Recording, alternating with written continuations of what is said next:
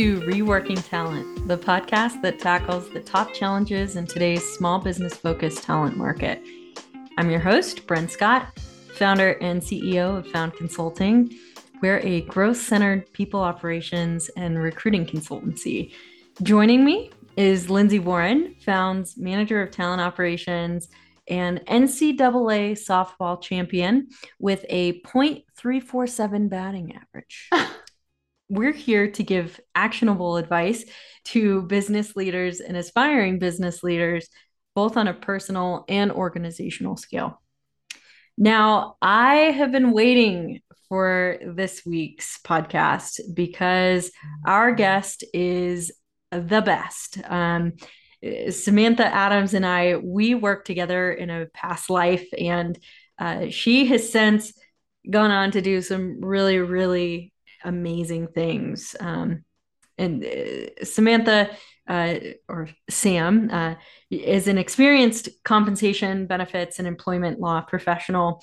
She currently works in Deloitte's Compensation Center for Excellence, and she has over 15 years of varied experience spanning all across human resources. And she has a lot of opinions about the future of work in a post-COVID environment. So beyond being an HR guru, she just is one of the funniest and most genuine people I know. So it's a pleasure to have her on. And welcome, Sam. Thank you so much for joining us. Amazing. First question, softball here. Should employers be posting salary ranges in job ads? Well, I think considering California just signed into law last week that salary ranges are required on job postings. I think the rest of the country is gonna follow that. Aside from following what a major state is doing, I think it's very important to start the employment relationship off with a lot of transparency and continue that transparency through the lifetime of the employment relationship, basically. Yeah. And that really starts with the recruiting, right? With the job ad. And just like you want your candidate to know what the success expectations are, the candidate needs to know what the salary expectations are. And that's just going to be the future of work. And I know we don't like it because we like to keep those secrets close to the vest, but it really is how technology is going to evolve. It was always coming to this point. Yeah, totally. Well, I love that answer because I love it when employers post that in the job description. I think it saves a lot of time on both ends from the recruiting perspective as well as the candidate perspective, because people are going to self-screen out if they're like, yeah, that's not what I'm looking for. Right, exactly.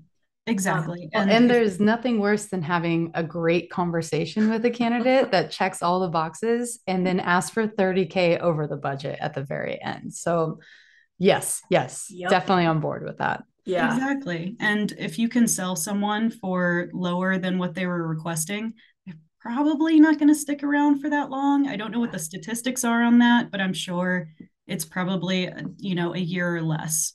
In the aggregate that occurs. I think you're probably right. And speaking of, man, the past 2 years, compensation has gone through a ton of changes. At least I feel like anecdotally. So can you walk us through some of the ups and downs? What's been driving some of this really rapid evolution over the past 2 years? I think it's been a long time coming. And I think that for purposes of this conversation, we could talk for hours and hours and hours. We could talk about the dot-com bubble and how that inspired the change of work and all of that. But considering that millennials are the largest generation in the workforce right now, I think should probably focus more on what they've been through. And ultimately, it all started for us in the 2008 crash. Us elder millennials, I'm an elder millennial, we were exiting college right around 2008. And we were entering the workforce and being told that our very expensive degrees were absolutely worthless. Mm-hmm. And we were having a lot of trouble finding jobs. Yeah. And we're the children of the largest generation, the baby boomers. So there was a ton of us fighting over jobs. Mm-hmm. So all of that created this event where companies could pay significantly less than they had prior. Yeah. And it lasted for many years. It eased up after a couple of years, but I think for those of us that started at a very low salary, it's incredibly hard to get to the point where you should have been in the first place with a standard 3% increase and a standard 10% promotion, maybe every 3 to 5 years, if you're lucky at that time. So millennials started out with very low pay. I don't think there is a single statistic that can say otherwise, that we were really kind of put through the ringer in that time. So the next major issue that millennials entered into was COVID, of course. And just getting our feet under us, and then that happened. Exactly. We had kind of put that behind us. We had been in our careers. Some of us were just entering the workforce, but a lot of us had been in our careers for 5 to 10 years at that point. And we all remember what happened. The whole economy tanked. People were laid off. There was a lot of fear and uncertainty. And I think what we found, there were a lot of companies that made a lot of money during COVID. And we saw record high profits. We've been seeing record high profits from, kind of, I don't want to say across the board. That's generalizing too much, but right. We did see that trend where a lot of companies were making money hand over fist and growing. And they started opening jobs up. And considering that during COVID, we were losing on average like 300 people a day, that was sometime in 2021 when the Great Resignation started. Yeah. Like July timeframe. We were losing 300 people a day. So we had 1 million people less in the workforce. And we had more jobs. So of course that's going to create competition, and the seesaw is going to flip the other way, where companies no longer have a great control over what they're paying employees for a number of circumstances. And people saw how they were treated during COVID. Companies were really scared. It happened really fast, and they reacted. And a lot of employees just weren't happy with their employer at the time, so they switched. Another major factor during COVID is the CARES Act. And that was when unemployment was, there was an expansion to unemployment. And quite a few people found that they were making more money in unemployment than they did with their jobs. And I'm pulling this out of my ass from 2.5 years ago of reading that entire act and translating it to my general counsel at the time. But if I remember correctly, if you earned, I think it was somewhere around $80,000 or less, which is a lot of people. You would have made more in unemployment being laid off than you would have staying at your job. It may have been somewhere around 70. Don't quote me on that. It was sure. It was a fairly high salary, just given how the expansion to unemployment benefits were written. And a lot of millennials, for the first time, were laid off and were making more money than they were previously, and actually had hobbies, actually had time to spend with their families. And even those that weren't laid off, we had time given back to us with our commutes. So we were all working, well, I don't want to say we were all working from home, but standard office jobs were working from home mostly. And you're given more time to think and more time to prioritize when you're not in that major grind set that you have been in for your entire career up to that point. So I think a lot of different things happened and culminated into this situation where everyone wanted to switch jobs and everyone wanted like a 20% increase when doing so. Rightfully so. rightfully so. Yeah. And, Yeah. I've completely forgotten to mention inflation. I'm by no means an economic expert, but like that had a ton to do with it as well. So there's been a lot of ups and downs for the millennial generation over the years. Yeah. I don't think, this is just my personal opinion, I don't think it's going to really completely stop and go back into the favor of companies for a while. I think it'll slow down. We've seen it slow down, but there's a lot of talent out there. There's a lot of strong talent out there that's actually past the development stage of their career that's getting into expert territory, and that commands a higher salary. Just does. Sure. Well, and that brings up the question of, talking about work-life balance. It seems like there's been a huge shift to remote work as well. And this is going off topic a little bit, I guess, but I've had several clients ask us about, it used to be if I was living in Athens, Ohio, I would be making a certain salary because I live in Athens, Ohio, versus having the same job in San Francisco. And so, in your opinion, working for this huge multinational corporation, is geography dead at this point, or are we still paying people based on you're in Athens, you're in San Francisco, you're in New York? I think it depends. That's a philosophical debate, right? So a place like Deloitte, they're centered really East Coast, New York City, California, major cities. Geo-indexing for a company like Deloitte, and there's so many businesses under Deloitte, I cannot possibly speak for the entire what we call green dot.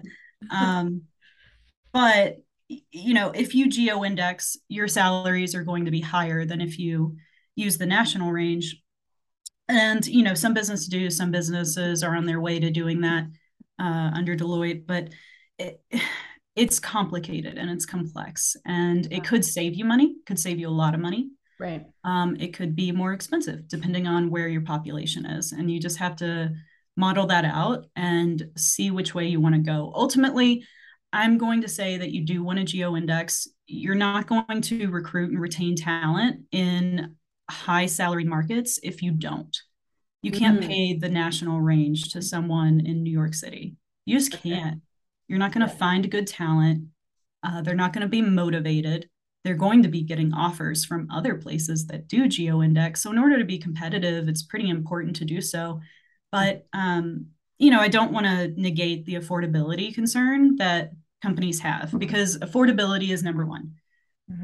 I'm going to err on the side of the employee most of the time because that's my job. Right. I'm not there. Recruiters are our natural enemies. Basically, we're constantly butting heads.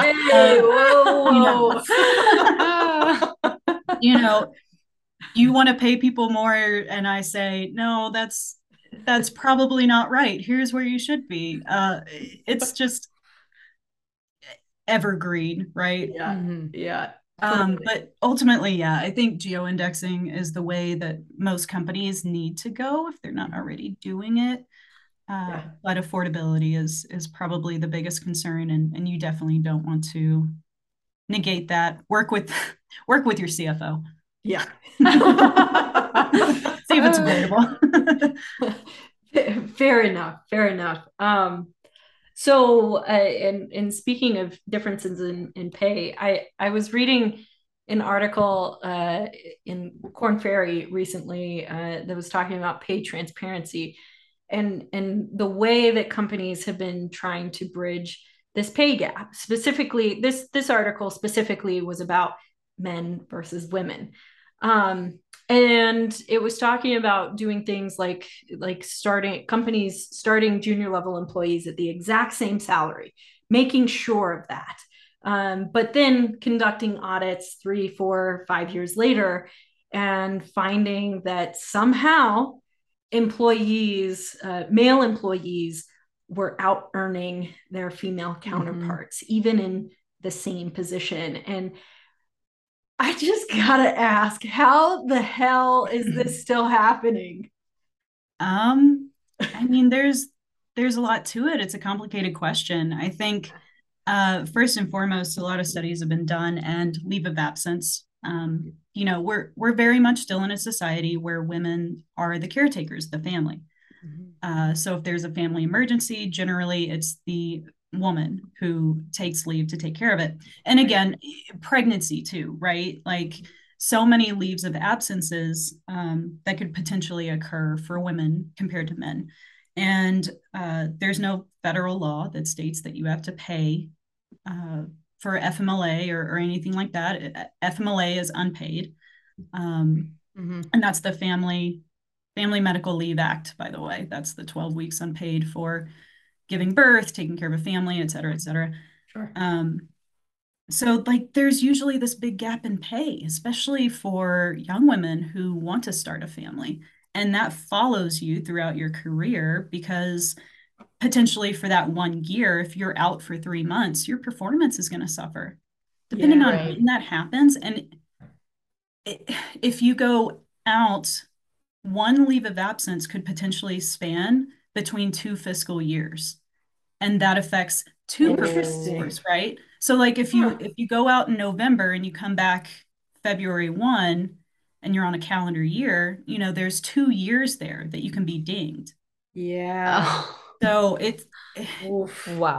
it's complicated, right? So given that scenario, women are going to earn less because there's no protections to pay women when they're out. And yeah, your performance just tends to suffer. And I'm not going to negate misogyny and racism is still very much prevalent in our society. I don't want to say that we solved it, guys. I wish you could say that. Totally. I could go on and on about this topic, but a very oversimplified kind of way to think about it is we've consumed media our whole lives, and no one is immune from it. And we're told that women are less capable, they're less dedicated, and they're more inclined to serve without complaint. And exactly.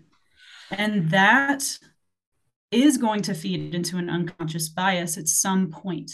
And ultimately, the answer is until we eradicate misogyny and racism, it's probably still going to happen. We are seeing progress, though. That's the good news. I think a lot of companies have implemented D&I programs that are very helpful. ERGs, so that's employee resource groups. That's when employees can band together and create their own little unique group that does have like some exclusions. So like a women's group in your company, or like my partner Devin, he works in tech and they have a little group called, I don't want to say little group, that's condescending. They have a group, they have a group called Black Tech. And he's constantly in Discord, like chatting with them and connecting with them. So I think that like things like that help you because you have support and you have community within your workspace. And it's incredibly important during remote work. Yeah. So complicated. There's a lot of factors that go into that. And we're still working through it. Yeah. Totally. We will be for a while, I think. There's a few things you said in there that I'm gonna need to sit on for a little bit. That was very powerful. I like what you said. Well, there's certainly a case for merit-based increases and discretionary pay here, but I know that these can also contribute to pay inequity, as you have mentioned. So, do these types of bonuses still have a place in today's workplace? Bonuses are funny. Most companies don't do it right. They just don't. And, a bonus program really needs to be tied to very clear, very succinct goals, and it needs to be measurable and calculable. Is that a word? It needs to be able to be calculated. Sure. you can't just as a company go, wow, we reached plan. Here's a budget. Here's how we're going to divvy it up between 100 people. That's all well and good. The stickiness of that bonus is it lasts for one day, the day that the employee receives it. You don't know what you're going to get. Why would you stick around for bonus time, right? Does that make sense? Like the discretionary aspect of most bonus plans just kind of negates it for most employees. Yeah. The biggest bang for your buck is in base salary. And if you have a bonus plan, create very specific goals and make it, 10% of base salary. If these things are achieved and you're able to measure it over time, that's where you see a lot of bang for your buck with bonuses. Outside of that, it's really kind of a, here you go, a few hundred or a few $1,000s, and the employee's happy for one day, and then the next day they're mad because their base salary is low. So it's kind of the nature of bonus plans. Yeah. Well, it seems like also paying people appropriately on the base level also will, in the long run, as you were mentioning, women are disproportionately impacted by leave of absence, by things like performance reviews tied to discretionary bonuses, those types of things. So I would imagine that just paying people appropriately on the base level is going to aid in paying people fairly in the long run too. Well, so how can business leaders do better for women and minority employees at their companies? Are there policies? Are there policies that you've found that actually help in meaningful ways? Because I feel like there is a lot of lip service being paid to diversity, equity, and inclusion these days. And I think that there's also a lot of confusion about like, okay, well, how do we make this actionable? How do we actually measure that impact? So yeah, have you come across any policies that are truly having an impact? That's a very difficult thing to measure.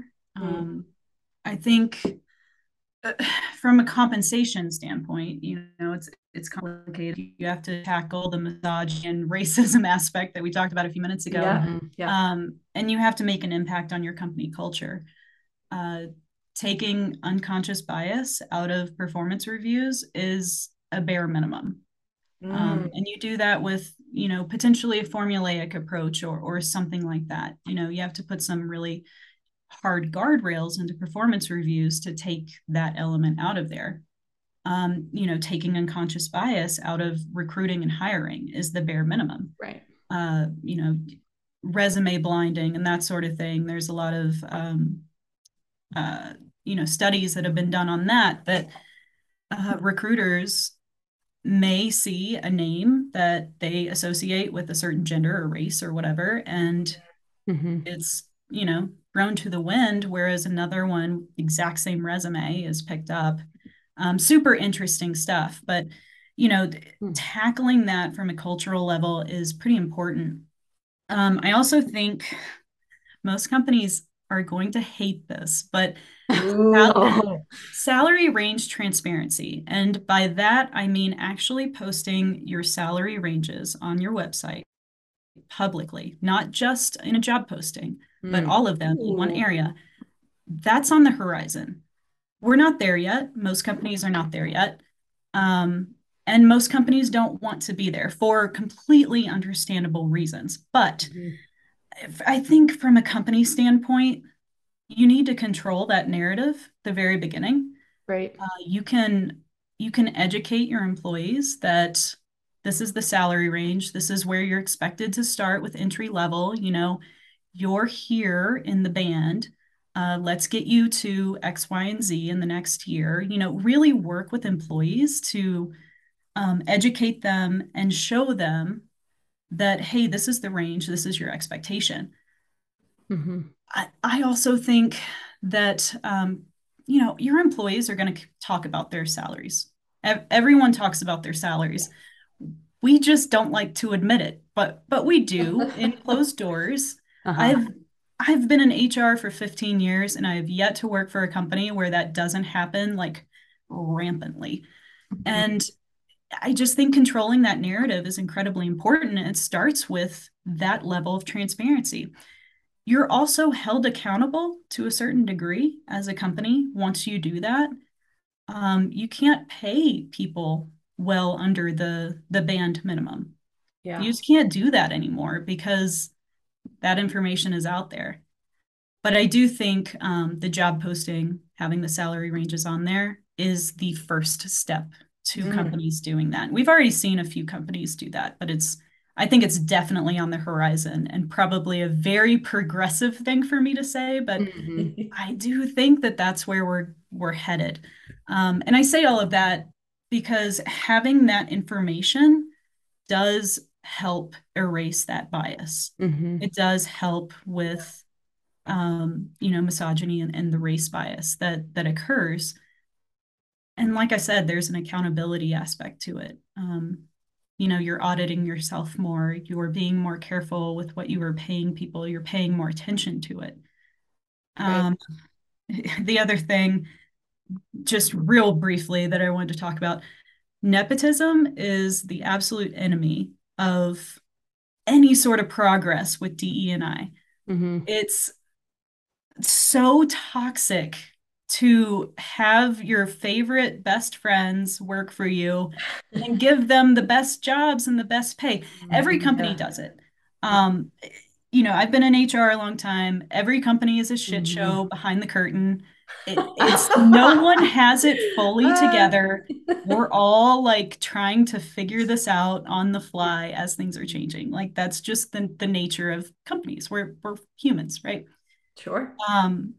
But recognizing where nepotism exists, I think is very, very important to progressing your company, to providing equity, and just being better for your employees.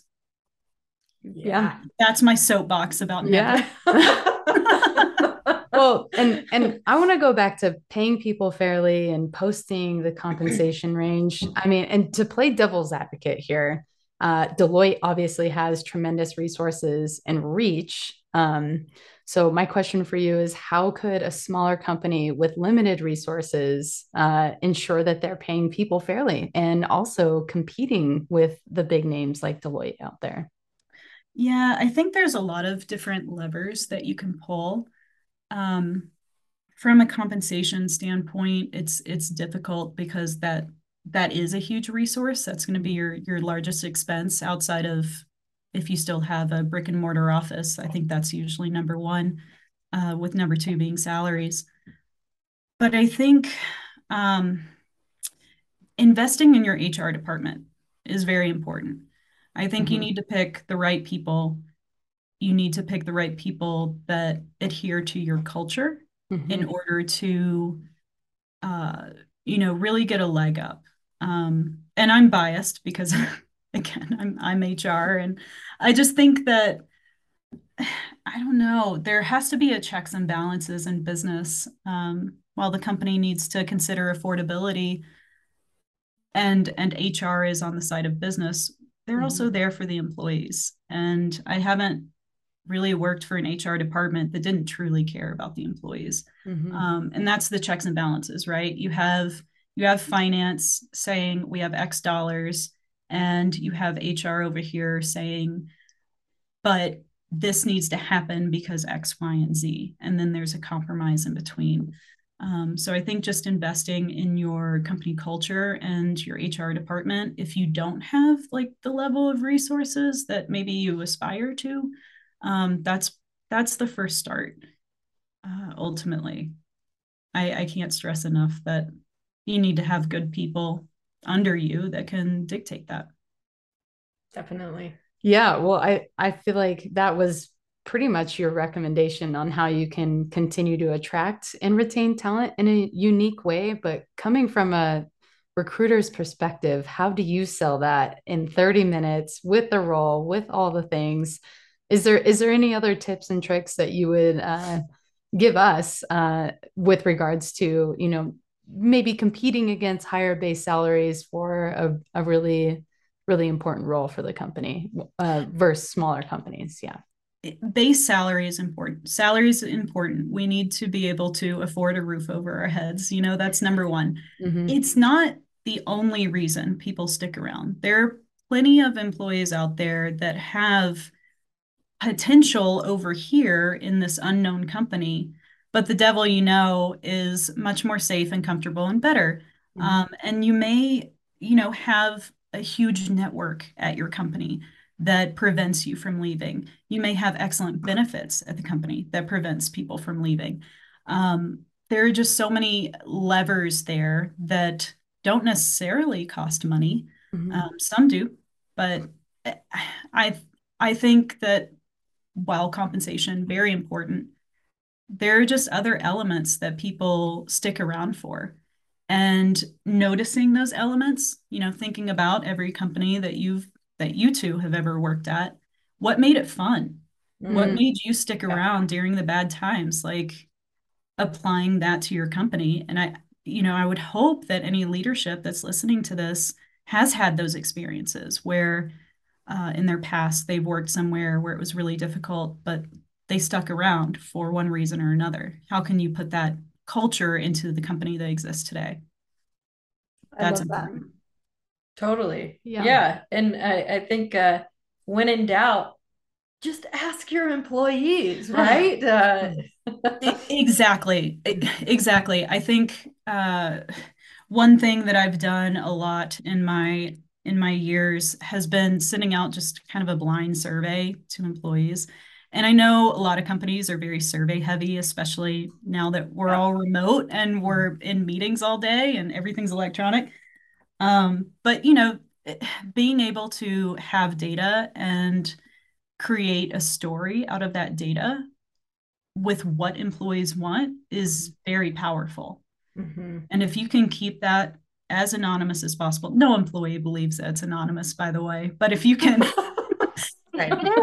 it is anonymous.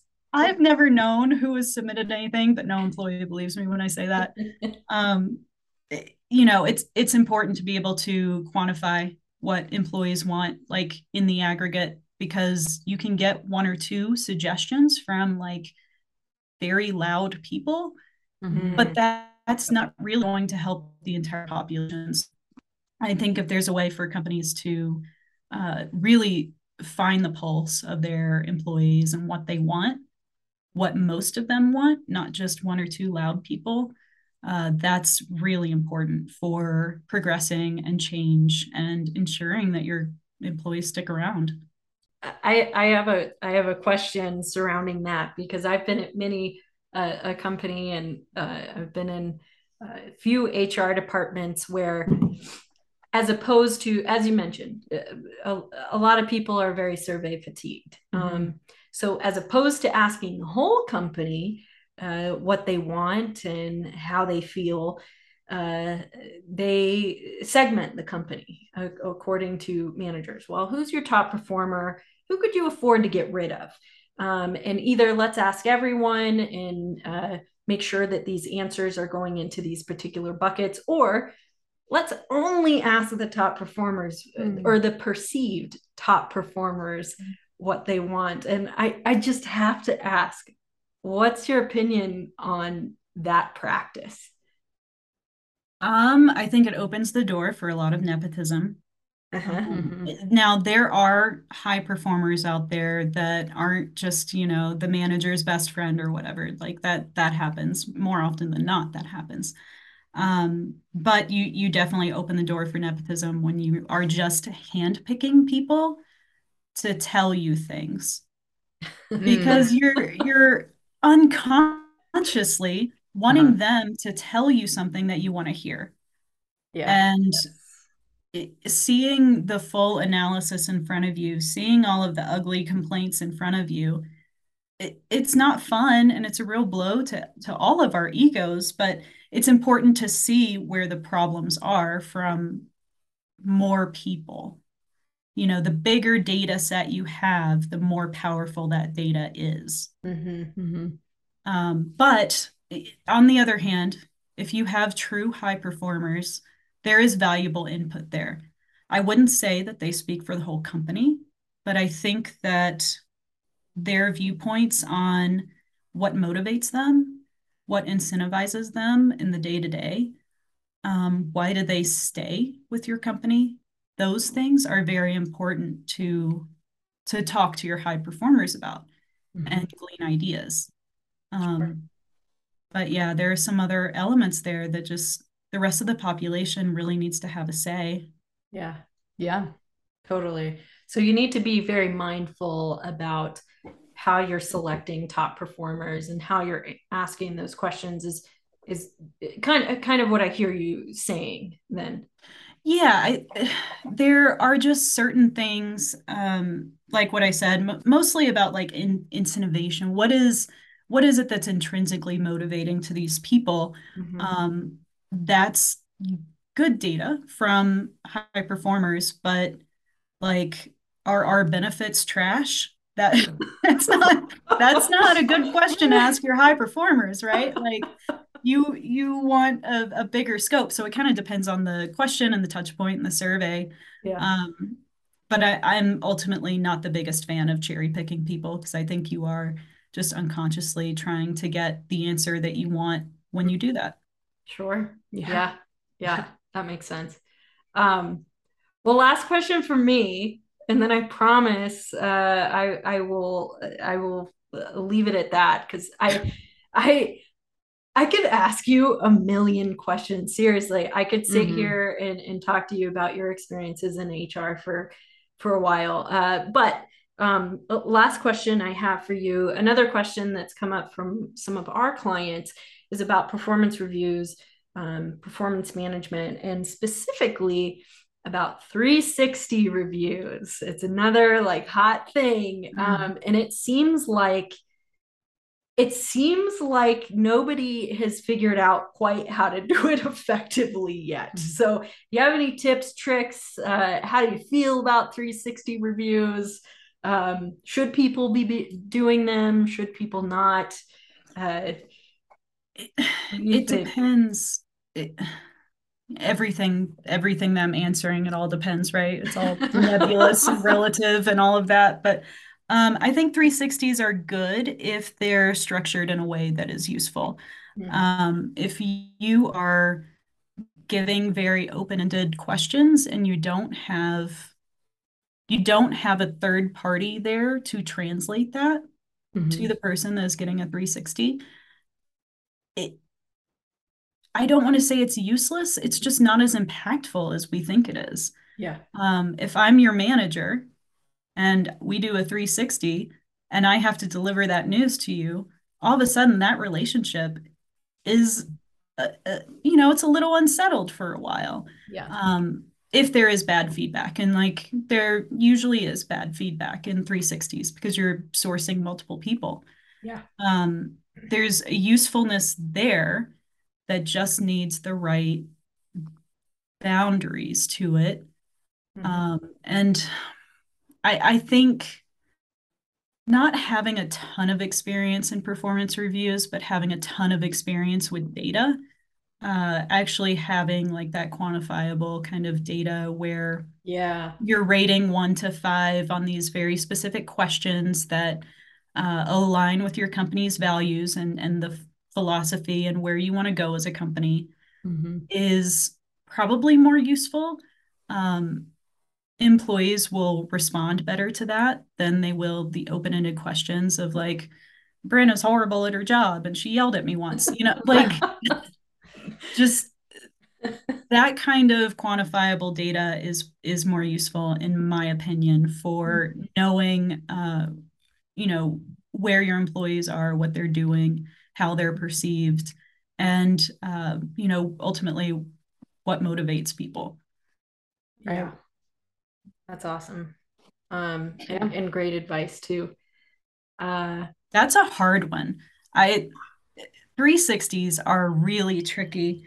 They they're really tricky because they can be like very invasive. they're just so nebulous, and there's so many elements to it that make it way more complicated than a regular performance review. No one has quite figured it out yet, I think is the answer. Yeah. We're all still like struggling. We're still trying. Deloitte does them.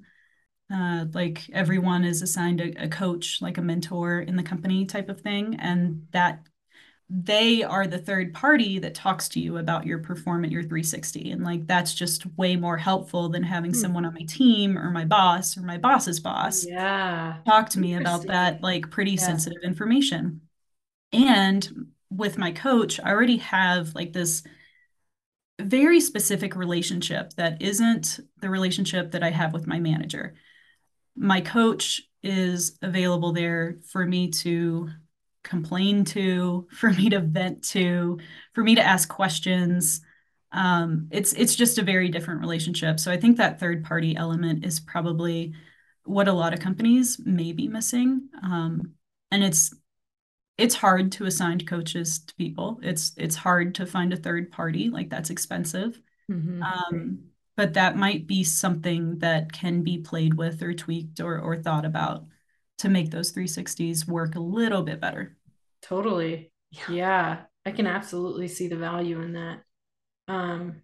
Thank you so much for your time, Sam. I know I certainly know that we have clients that are going to find a lot of value in what you said. I mean, some of these questions that I asked you today, or that we asked you today, are literally directly from them. A lot of them just don't have that HR expertise and support on their team. So yeah, it was great to learn more about you and how Deloitte does things, how you think about HR and compensation and benefits. If you reach out to us, we're happy to connect you with Sam. You can find us on all major streaming platforms and at www.foundconsulting.info. Thanks so much for listening.